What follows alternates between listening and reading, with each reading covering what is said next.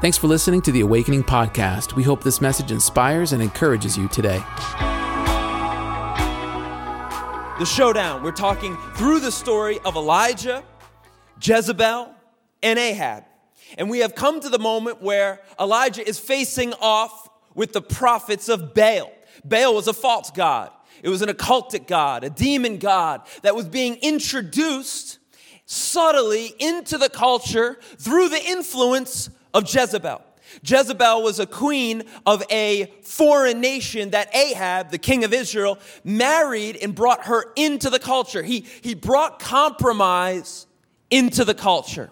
He brought another god, a false teaching, a false ideology into the culture of God's people. And here, the lines began to blur. All of a sudden, the people began to fall away from the one true God, the God that rescued them from Egypt, the God that revealed himself to Abraham, the God that was there, miracle after miracle. They began to turn away from that God, the one that loved him and knew him. They began to turn towards this false God. And let me tell you, there are many false gods in this world. The God of money, the God the God that's over institutions, the God of culture.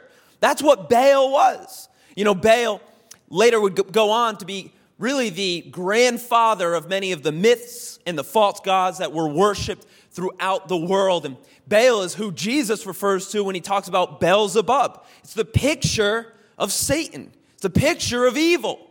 And evil had begun to be introduced into the nation of Israel, into God's people.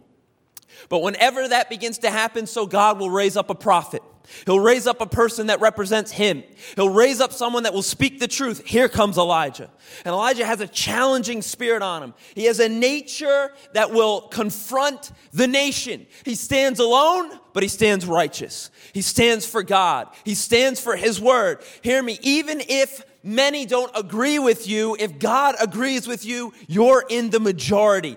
This is what Elijah did. He steps up and he tells Ahab, your compromise has created a spiritual drought. That there is no longer the conduit of blessings between God and Israel. And so he says, I'm going to show you what it looks like physically. And at the word of Elijah, for 3.5 years, there was a drought in all of Israel.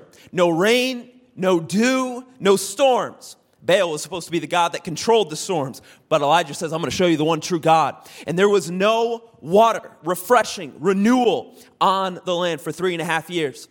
Well, now we're here at the showdown. After 3.5 years, here comes the prophets of Baal. The people that were given a high position in office from Jezebel. And here comes Elijah, the man that God had chosen to represent him in the nation. And there's a showdown over the heart of God's people in the nation. Will it be Baal or will it be God? And I believe right now we are in a critical hour, not just in America, but around the world. Who will we serve? What gods will we chase after? Will we chase after the God of money or the God of safety? Will we allow fear to be our control and be our master? Who will we serve? Will we chase after man and humanity, or will we align ourselves with Jesus Christ, his call, no matter the cost? Right now, we are at a critical hour. We are at a moment in time. And I believe God is looking for the church and the people in the church that have the spirit of Elijah on them to stand for truth despite the cost. In this hour, to reach out and to pray to a mighty God. That's my simple sermon today, is that you might be a normal person, but if God has appointed you and anointed you and called you, and if you would stand for truth in this hour, even if you stand alone, know that you're not alone. That God has reserved many around the nation to join you in prayer. And that at just a single prayer, God can move mountains, he can shift people, he can change everything. And this is what Elijah does. He says to the prophets of Baal, you worship your way. Let's see if Baal answers by fire. And I'll pray my way. And let's see if our God will answer by fire. For the God that answers by fire is the one true God. What is he asking for? He's asking for a dazzling display of the glory of God. And right now, we need something more than a good church service, although church services are necessary right now. We need something more than a nice song. We need something more than a nice devotional. We need a dazzling display of the glory of God. We need God to show up in our nation. We need God to show up in our world. We have tried it on our own, and there has been no answer from the man-made gods. Our economy has failed. Education has failed. The experts could not be more consistently wrong. Everything we put our trust in has fallen, has been silenced, has had nothing to give. There has been no fire. There has been no might. There has been no safety. There has been no salvation. And we now come before God totally out of control. In other words, we have no control. 2020 certainly has showed us that. But we come before God and say, God, what we cannot do, you can do. Where we cannot move, you can move. Where there seems to be no answer, you can answer. And at a simple prayer, might God bring an answer from heaven to earth. The fire was just a physical manifestation that God can bring heaven down to earth. The fire was just a physical sign that God can bring mighty power in one moment wherever he wants. All the people of Israel were looking, they were watching. People of Israel were not evil, they were just confused. They hadn't made their choice, Baal or God. They were watching to see who's going to show up. And in this critical hour, where the enemy has plans of darkness, where the enemy has schemes to destroy and divide this nation, you don't even have to be very spiritual to know that. To know that something is going on. That something evil is at work. That there are plans to rip us from each other. Have our hearts become cold to each other. To be at odds with each other. But I believe that God has greater plans. And I believe that heaven can intervene even in this dark hour. That the light can come. That truth can come. That what was done in secret, spoken about in secret, can be brought into the light. And I believe that in one moment, God can shift the nation, the hearts of the nation, to himself. But Elijah needs to stand. And Elijah is not just a man, it's a spirit. And I believe it's the spirit on the church. And today I want to call you, Elijahs, to stand and to pray. Look at what Elijah did when it was time to call upon God to come to the altar. At the time of the sacrifice, at that moment in time, the prophet Elijah stepped forward and prayed. He stepped up and he prayed. And the Bible goes on and says, Lord, the God of Abraham, Isaac, and Israel. Elijah's praying, let it be known today that you are God in Israel.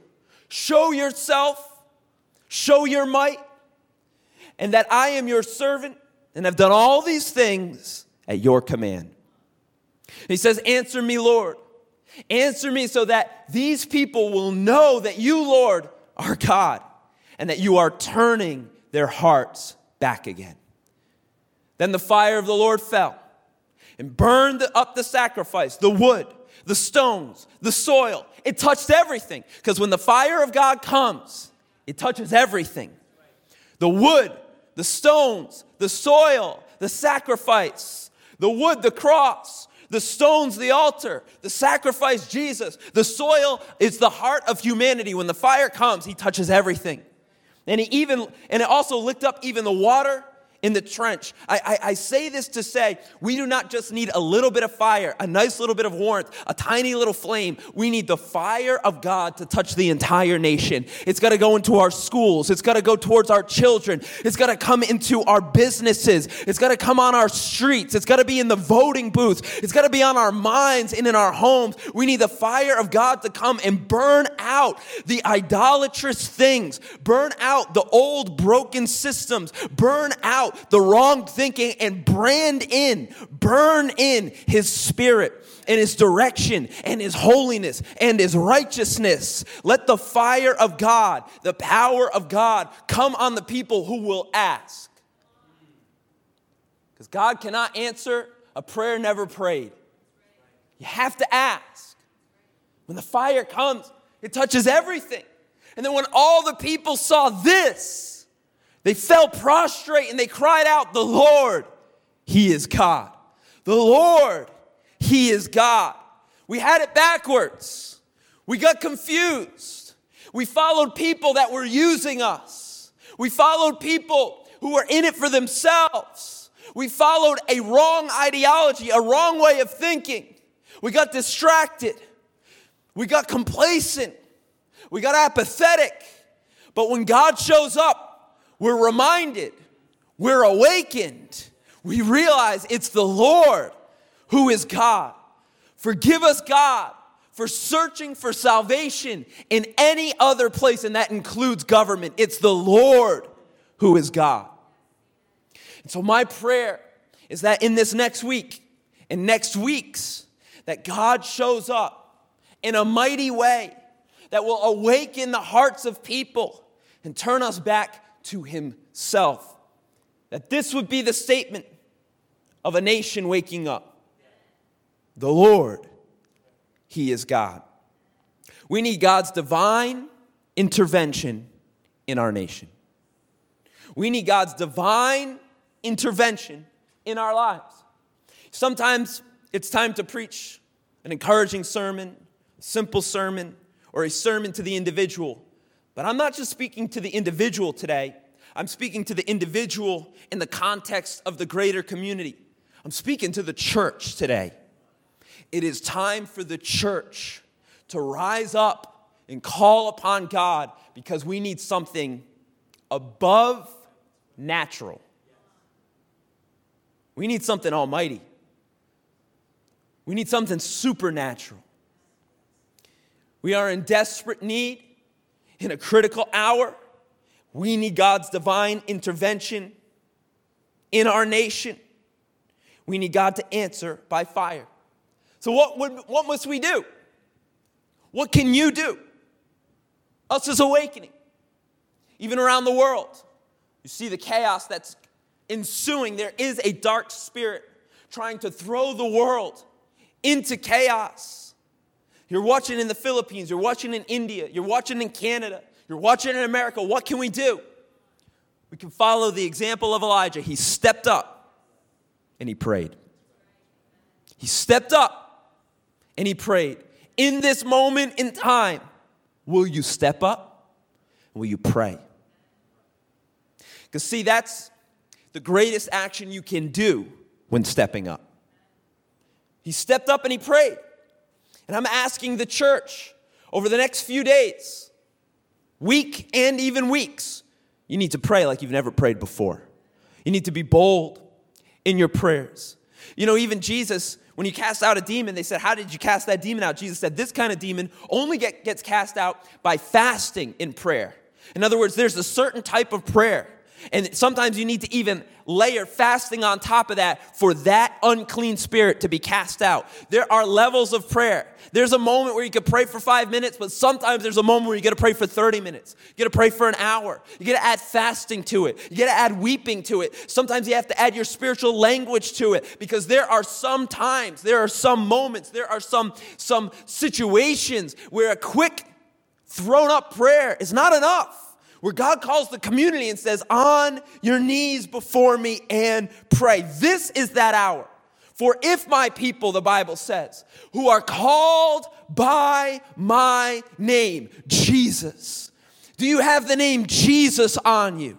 Are you called by the name Jesus? Christian means little Christ. If my people who are called by my name shall humble themselves and pray, seek my face and turn from their wicked ways and their wicked culture, then I will hear from heaven and I will forgive their sins and I will heal their land. He will hear, he will forgive, he will heal, but it starts with us stepping up and praying. Isn't it amazing? Elijah was one man. They had hundreds of false prophets, a nation of people. Elijah was one person. One man, one prayer, 1 hour, one man's prayer can heal a land. Say it again. The prayer of one man can heal a land. One woman can heal a land. That is how powerful prayer is. Prayer shifts populations, shifts circumstances. Prayer is everything right now. What do we have but prayer? What can we do but pray? It's the gift that God has given us, the key that unlocks the doors of heaven. It is the weapon by which we can wield in the Spirit. Prayer. It's everything right now. You might say, well, what practically can we do? What technical, practical? Practically, you can go in your room, you can close the door, and you can pray. You can turn off Netflix tonight. You can set aside some time. You can put it in your calendar because it is the most effective thing you could possibly do in these next few days is pray. Prayer doesn't fit us for the greater work. Oswald Chambers says it is the greatest work. Prayer is not just for preparation. It is divine action. Jesus says whatever you bind, whatever you loose will be bound and loose, but you got to bind. You got to loose. You got to open your mouth. You got to engage your faith. Hear me, we need some Elijahs right now. And you might say, well, I'm no prophet. I'm no great man. I'm no Elijah.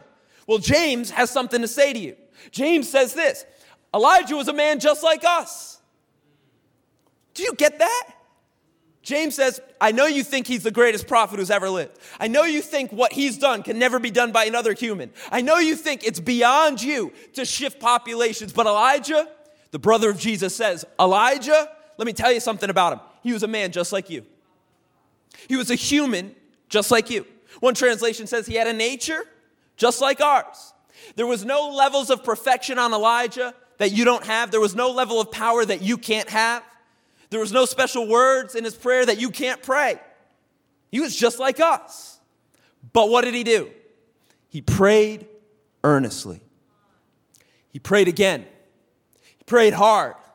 He prayed with his mind and his soul. He prayed that it would not rain. And it did not rain on the land for 3.5 years. And again, he prayed. One prayer might not be enough. One moment might not be enough. There might be some things in your life where you need to take that principle and apply it. Again, she prayed. Again, she went before the throne. You say, well, I've been praying for 7 months. 7 months? You're just getting started. Again, he prayed. It might take 3.5 years, but pray again. You say, Jordan, I've been in a drought for 3.5 years. Well, welcome to reality. This is what the people of Israel, they were in droughts for 3.5 years. They were in wilderness for 40, but that doesn't mean that God abandoned them. Keep praying, because the reality is the world is fallen. We don't live in a utopia. We don't live in perfection yet. There still is a God, little g, of this world. And he still does have authority over rulers and nations. But hear me, there is a God above that God, a king above that king. And he is the ruler of all things. And his kingdom will be established for eternity. Now we might be in the drought. Now we might be in the wilderness, but not forever. Not forever. Our final conclusion is kingdom. And Jesus says, but you can pray, let your kingdom come. Let your kingdom come. That the ruler of this world doesn't have the final say. So if you've been in a drought for 3.5 years, if you've been in a broken place, a sunken place, hear me, pray again. Pray again, because the kingdom that one day we will be in for 1,000 upon 1,000 of years, that can come into your life right now. The eternity can invade the temporary from the bridge of your prayers. Again, he prayed, and the heavens gave rain. Think of it. The heavens gave rain. Prayer unlocks the heavens.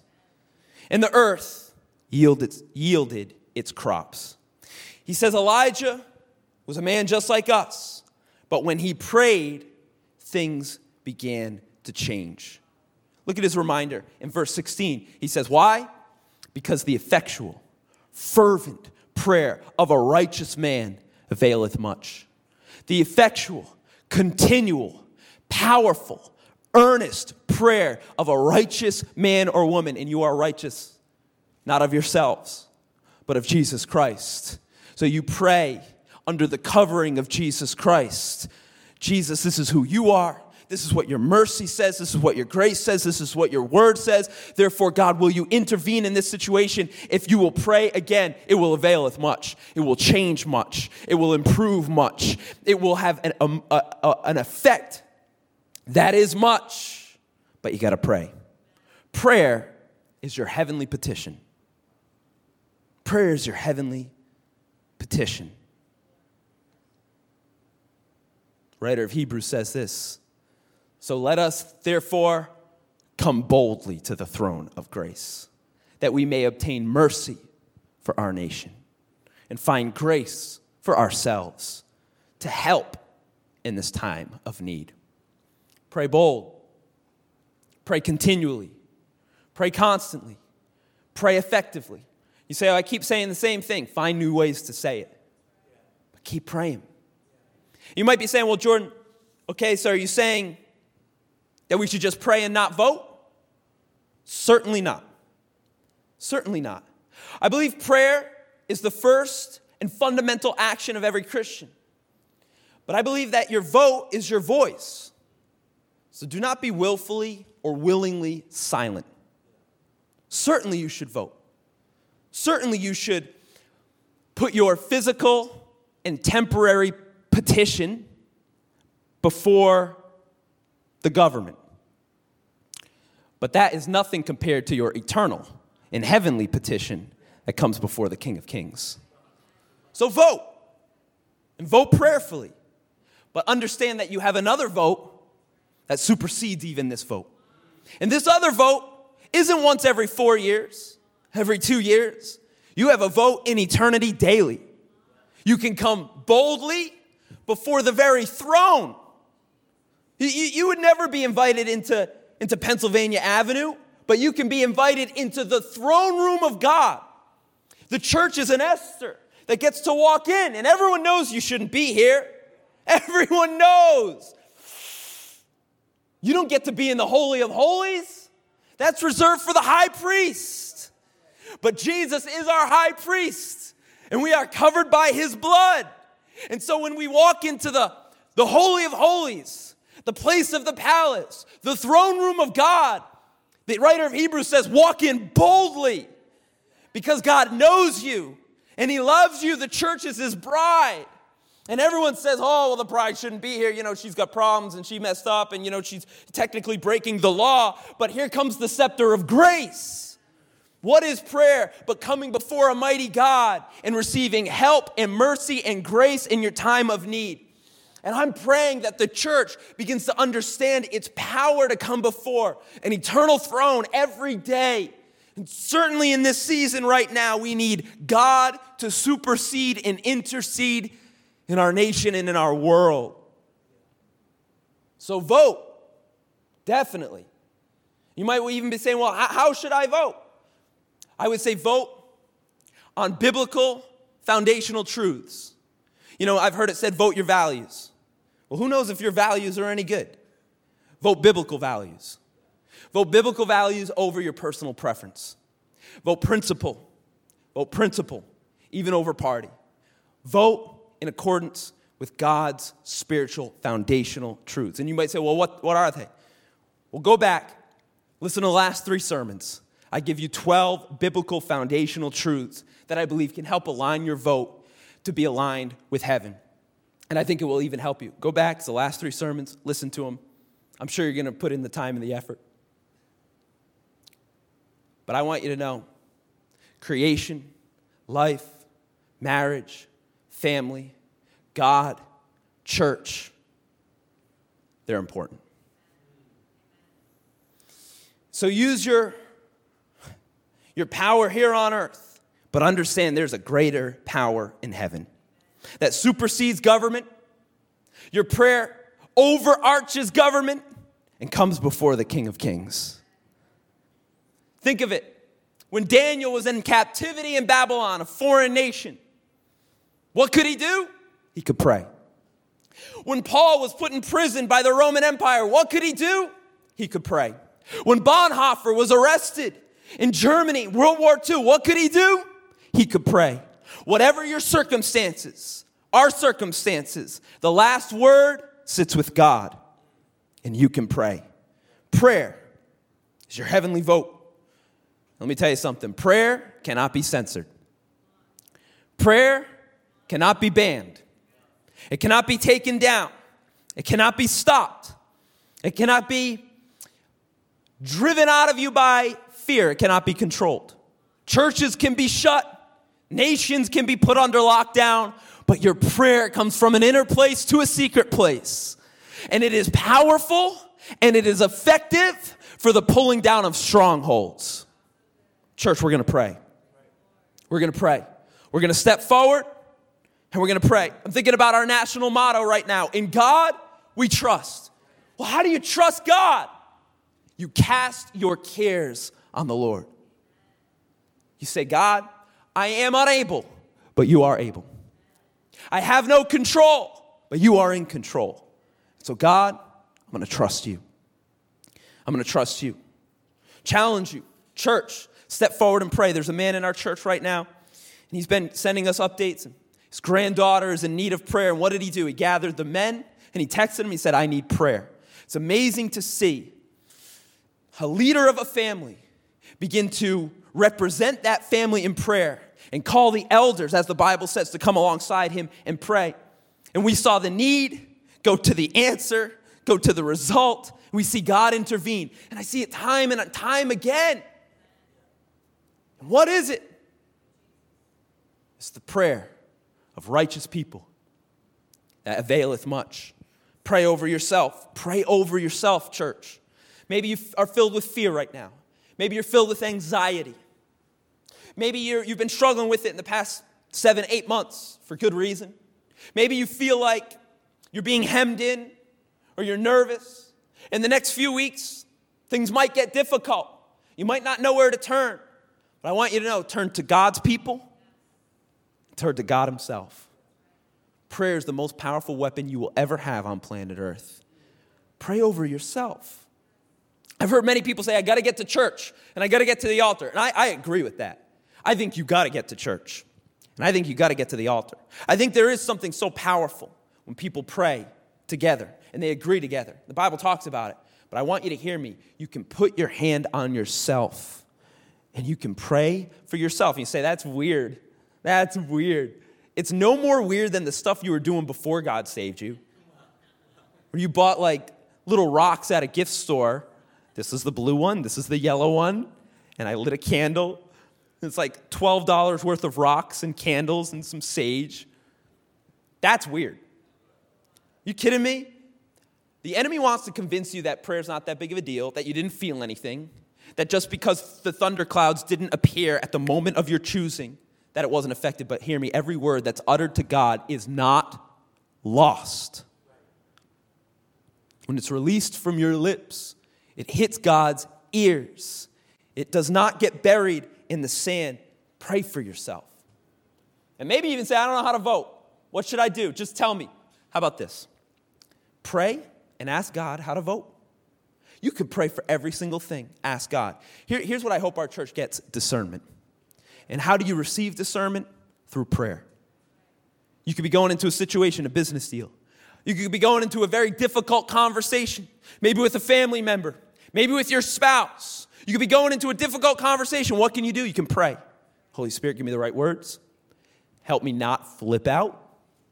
Some of you need prayer over your emotions. You're unable to control your emotions, but God can bring supernatural help to help you control your emotions. Some of you have no maturity. Pray that God matures you. Some of you feel like I can't seem to get it right. The Bible says, James says, pray for wisdom. You can walk into any situation and just pray under your breath.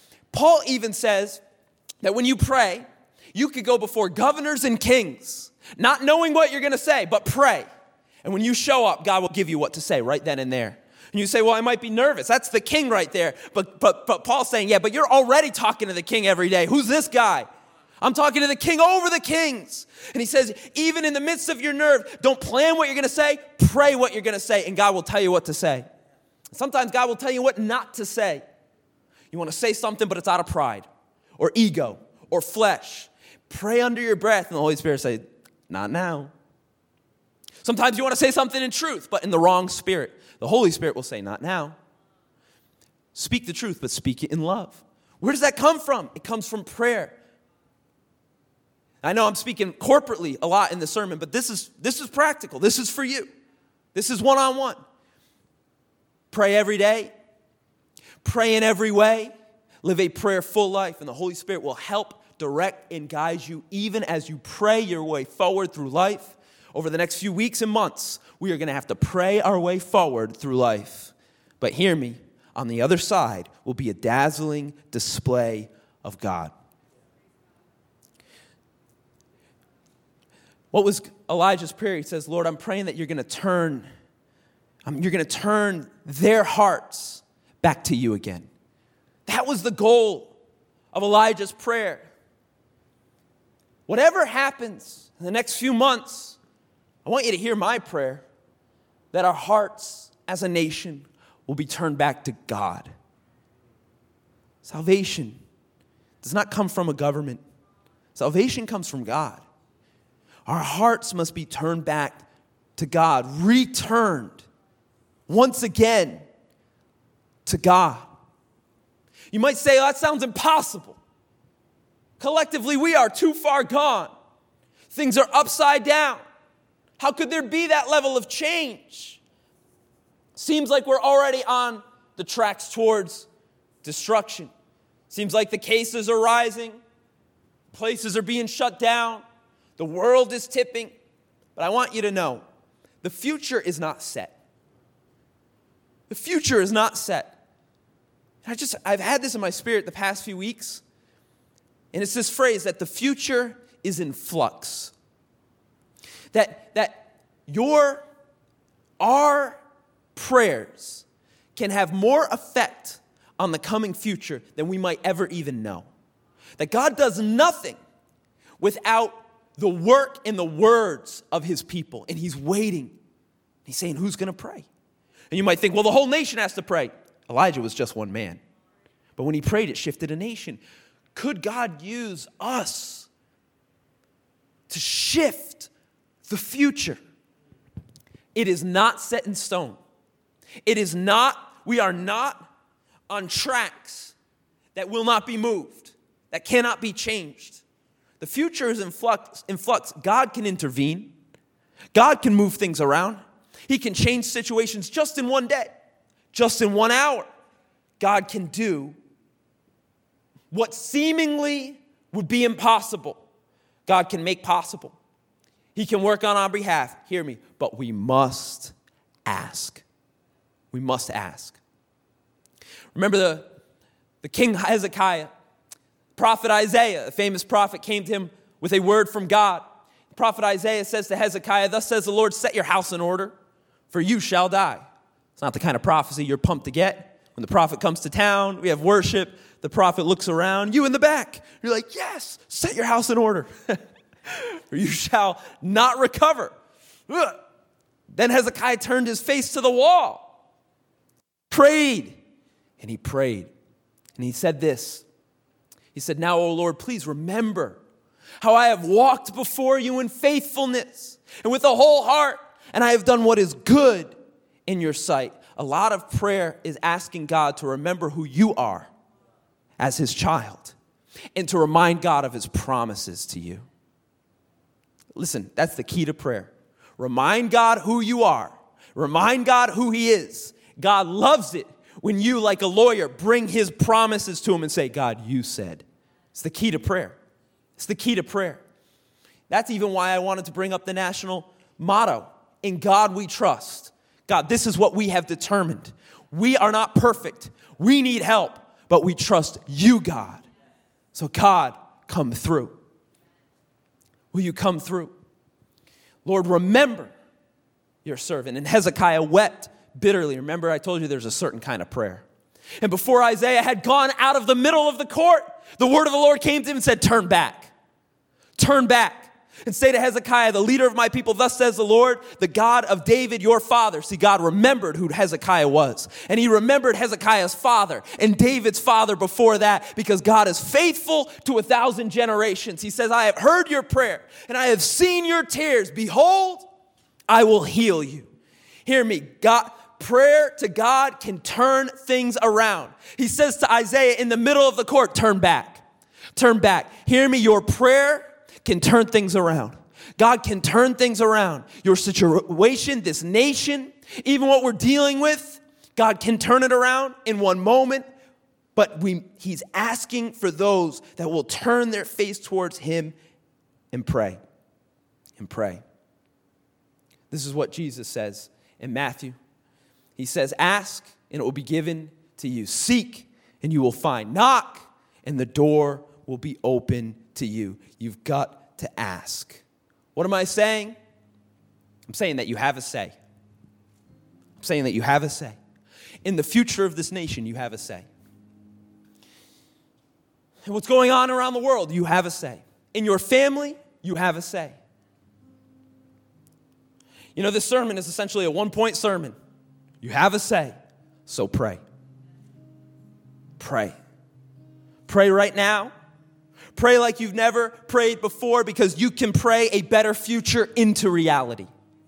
God will partner with your prayers, and he will turn around a negative word before it even gets out of your home. He'll turn it around. God can turn around a profession of death that might be trying to come on this nation. He can turn it around before it even gets out the door. God can change, rearrange. You know, the Bible even talks about in the Old Testament that God changes his mind time after time. And how could you say, how could God ever change his mind? God says, I'm going to do this, unless you ask. I don't know if you have small children, this is how God kind of works with us. Sometimes I'll go to my son, I'm doing this, but I really want him to ask me. I'll say, all right, looks like today we're getting green beans. And he says, no, Dad, pancakes. But I really wanted to give him pancakes. So I said, we're getting green beans to make him ask. If you have small children, you know they don't just ask once. They don't just say pancakes. They say pancakes, pancakes, pancakes. They start chanting pancakes. God wants you to ask like that. He says, come to me like a little child. He says, all of you who are evil, when you ask your father for something, he doesn't give you a snake.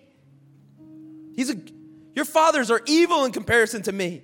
How many more good things will I give you? But you've got to ask and ask and ask and ask. So much so that God will change his mind. I'm going this way. He tells the prophet Isaiah, go tell Hezekiah, it's time to die. Get yourself ready. I mean, think about it. Isaiah the prophet, God the Father.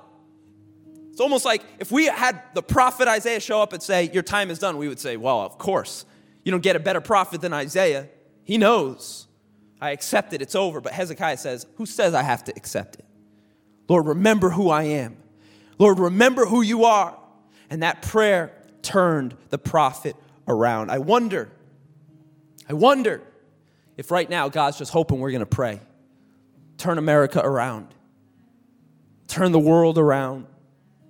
Bring a revival and a renewal and a restoration so that the people will know that the Lord is God.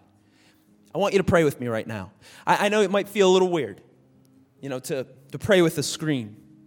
But we have a unique opportunity to pray individually and corporately around the world at the same time. It's unique. And it might feel a little weird, but don't let that stop you. Right now, let's pray together. Just bow your heads, close your eyes. And I'm going to ask you to agree with me in prayer. Lord Jesus, right now we lift up this nation to you. Our homes, our children, our future, our legacy. God, we put it in your hands. God, in you we trust.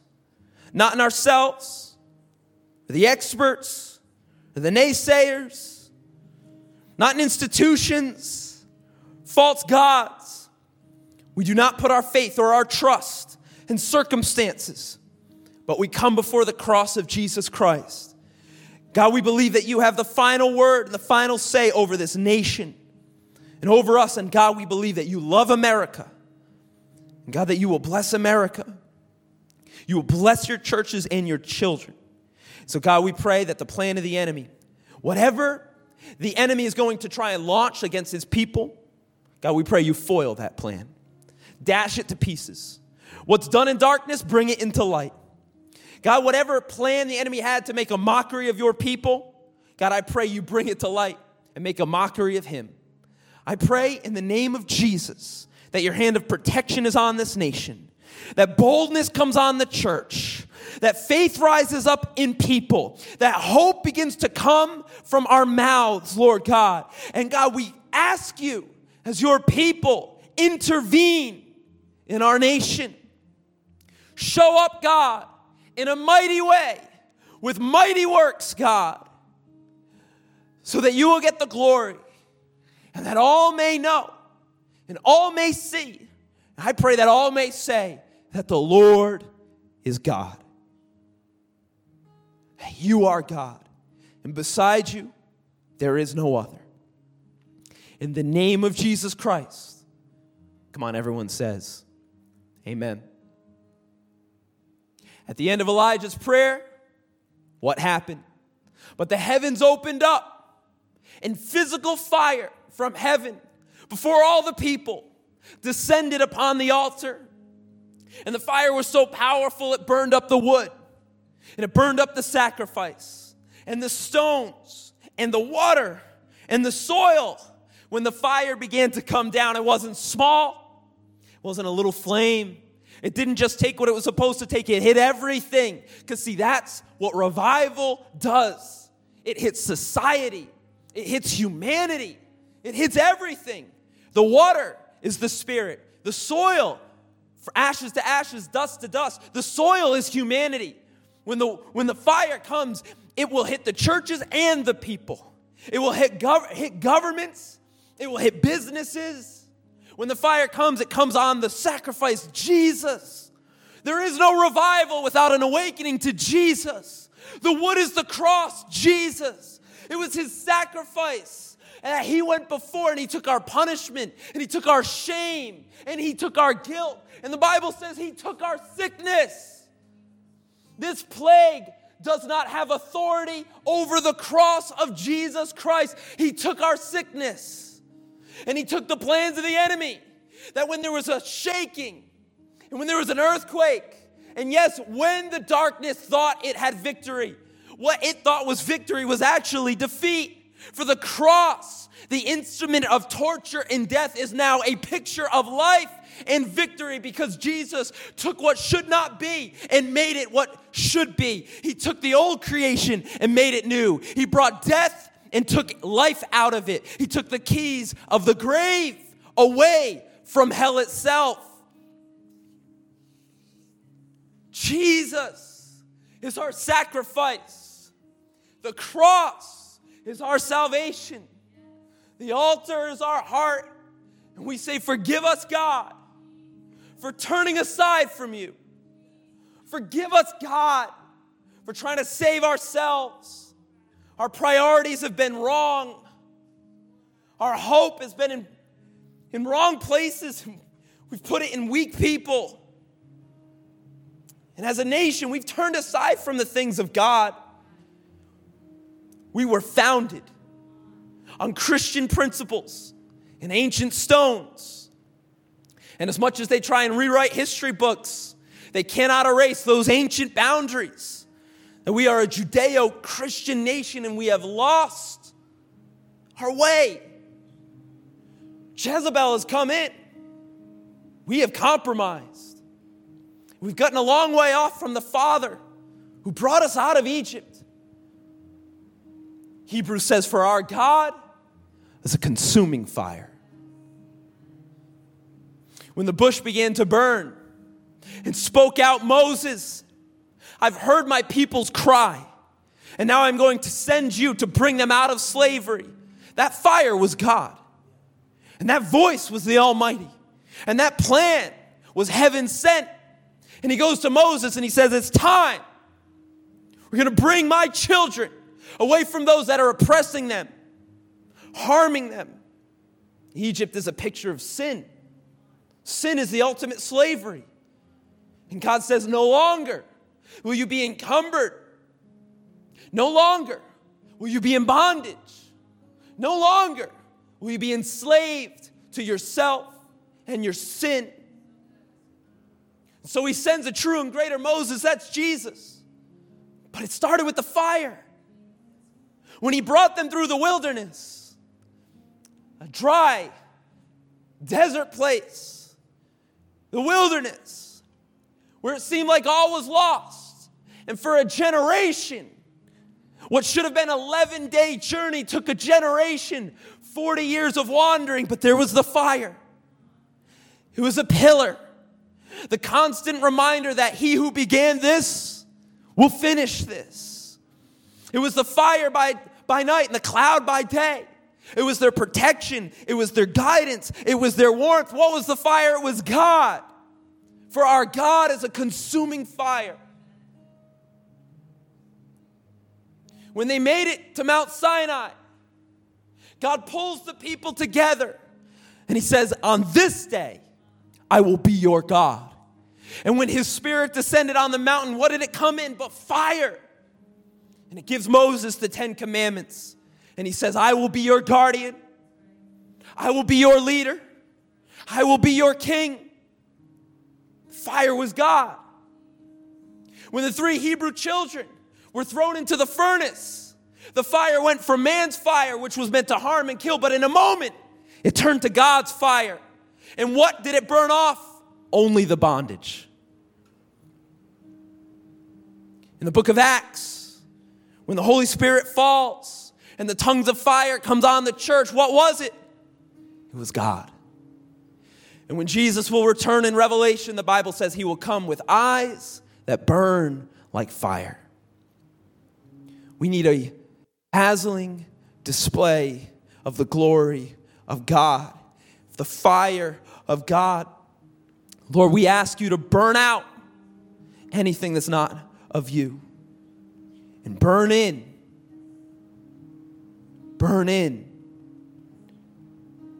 your law and righteousness and holiness. God, we're praying that your fire falls down on your church again. God, that we might see your works for ourselves. We want to see healings. We want to see mass salvations. We want to see holiness, culture shift. But God, we need your fire, your power, your might, something that shows the world that it was always you and only you all the way through.